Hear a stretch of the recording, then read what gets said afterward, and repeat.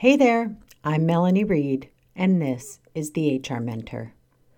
Today I'm very grateful to be speaking to you from the traditional, unceded, and ancestral territories of the Tecumseh to Secwepemc people within Secwepemc. I recognize my privilege in this place as an uninvited guest, and I'm appreciative that I am able to live, work, and play on these beautiful lands. Today on the HR Mentor, we have a bit of a special episode and a more sobering episode. Today I want to talk about how you can stand in solidarity with Ukraine. On February 24th, Vladimir Putin launched a full-scale invasion of Ukraine. This was an unprovoked attack on a sovereign, democratic nation. And for the last 2 weeks, we have all watched and listened and tried to understand the rationale behind the atrocities we're seeing and hearing play out in the media. But from my perspective, there's nothing to understand because there is no reason for this attack other than the maniacal desires of a horrible, cruel, and tyrannical man. Now, before you accuse me of bringing politics to this platform, let me point out that this is not a political crisis. This is a humanitarian one. And I know this not only from the news headlines, but firsthand. I'm a Ukrainian Canadian. I was born in Canada, but my grandfather was born in a small village in western Ukraine called Gorodok. He and his brothers left Ukraine in the 1920s. But their older sister, Katerina, stayed in Ukraine. Her children, her grandchildren, her great-grandchildren, and her great-great-grandchildren all remain in Ukraine. Growing up, my grandfather, my Dito, spoke of Ukraine often. It was his home, and he was very proud of it. He traveled to Ukraine many times and often came home with nothing but the shirt on his back. He left pictures of our family and life in Canada, gifts, and many memorable moments, as I learned later. When he returned from his last trip to Ukraine, he said to me, "Malanka," which is what his pet name was for me, "when you're 12, I will take you to Ukraine." I have no idea why 12 was the magic year. I guess I could probably look after myself a little bit better, but I really looked forward to it. Now, unfortunately, when I was 11 and he was 77, he passed away from cancer after a short 1-year battle.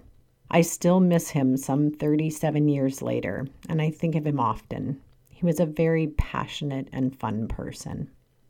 Growing up, I always felt this longing for Ukraine and for our culture.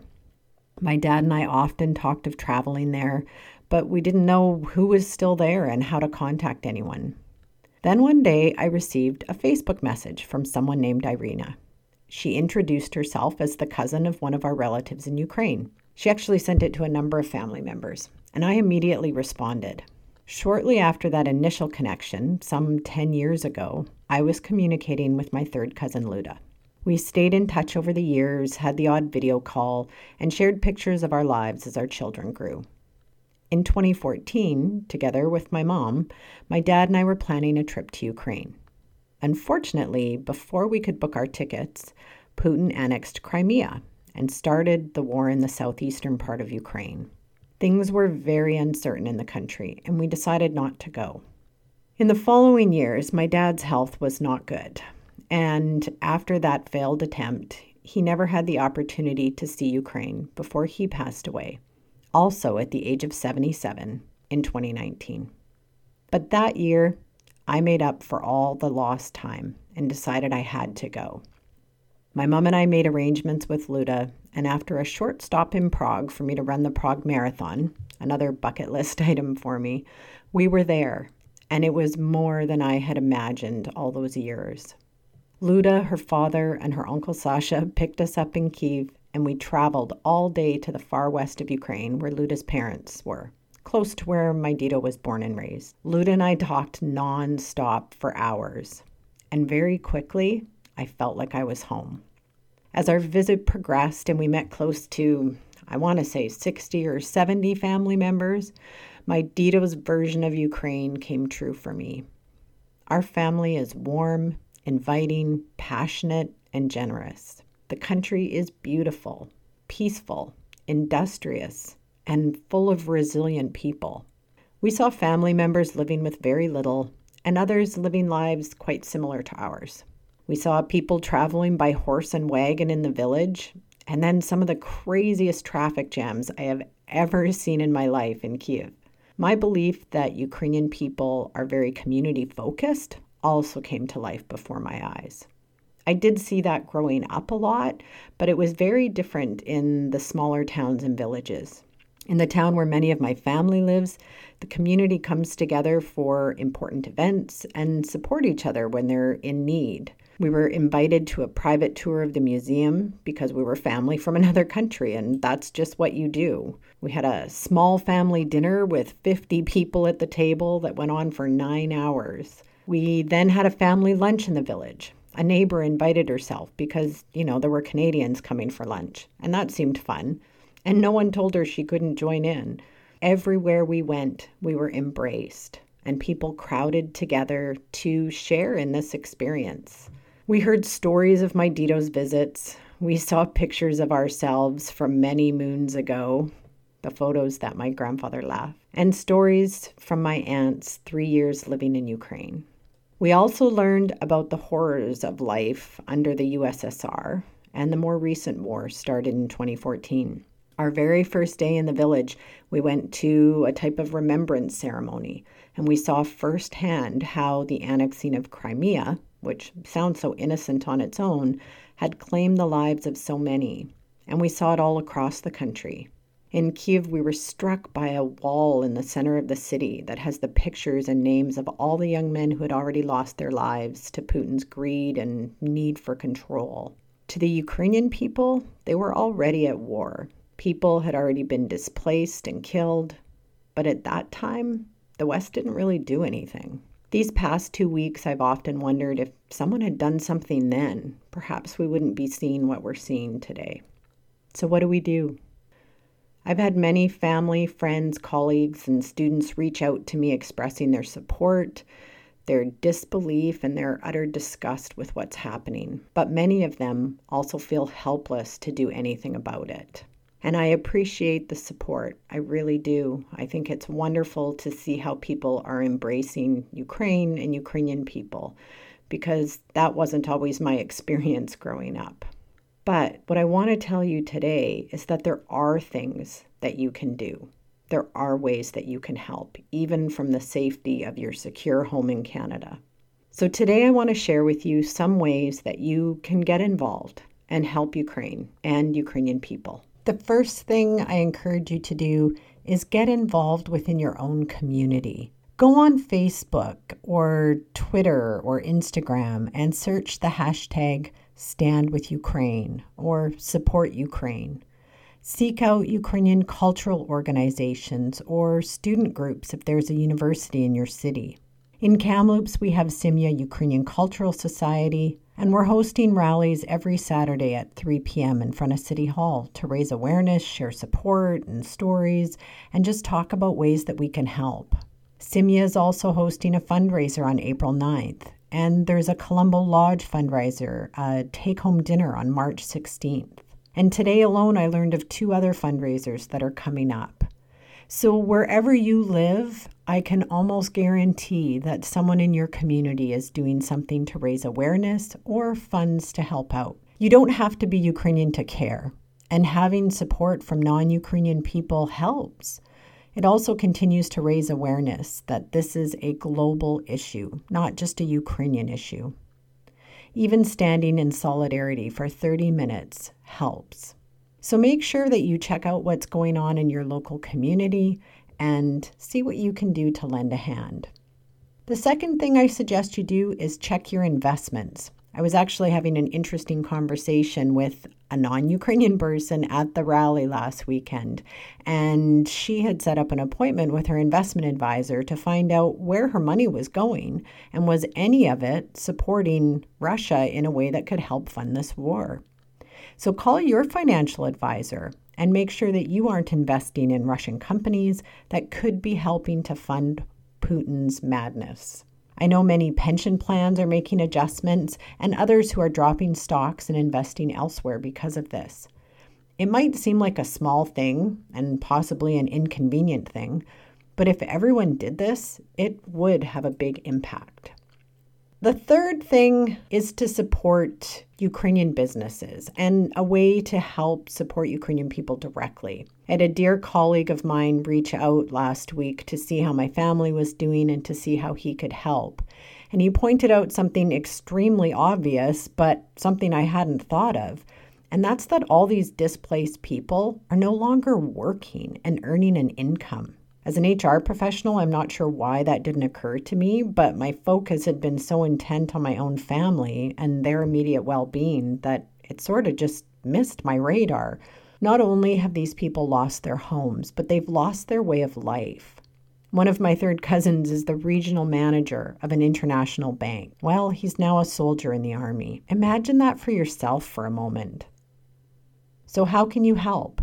Well, find ways to support Ukrainian businesses and sources of income. Two very creative things I've seen: booking rental properties in Ukraine through Airbnb or other platforms to put money in the pockets of Ukrainians.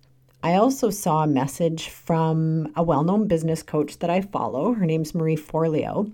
And in her newsletter, she suggested that people search Etsy for sellers in Ukraine to buy their product. I thought that was brilliant. If someone makes something and they've been displaced, they've not only lost their job, but also their whole production operation and resources. Because as we know, most of those businesses are home-based businesses. So if you can buy their products, that would probably really help them. So see if there are ways that you can support Ukrainian businesses and put money directly in the pockets of Ukrainians who have lost their jobs because of this. The fourth thing I suggest you do, or you can do, is to write letters, and lots of them. I'll leave a link in the summary of this episode for the Ukrainian Canadian Congress. They have a letter template that you can use to send to your MP, your MLA, municipal leaders, to ask them to take action at the government level to support Ukraine. They have the ability to do a lot more than we do as individuals, and I know they're already doing a lot, which is incredible. But as the war wages on, pressure may wane, so it's important to let your elected officials know that you stand with Ukraine, and you want them to as well. I noticed today at a rally we had on campus that some of our elected officials were actually in attendance, and I think that's wonderful to see. And I know that's not the first event that they had attended. So you asking them to show up, to stand with Ukraine, to put pressure on levels of government where they can, does make a difference. The fifth thing I would suggest you do, or you can do, is share news and information from reliable sources on your social media pages. I know this can really be uncomfortable for people, and I'm not often one to post on social media, but I remind myself of my privilege when I start to feel uncomfortable. The privilege I have right now to be in the comfort of my home, debating whether or not to speak up and bring awareness about a war that's hurting people. Honestly, that puts me in the right frame of mind pretty quickly.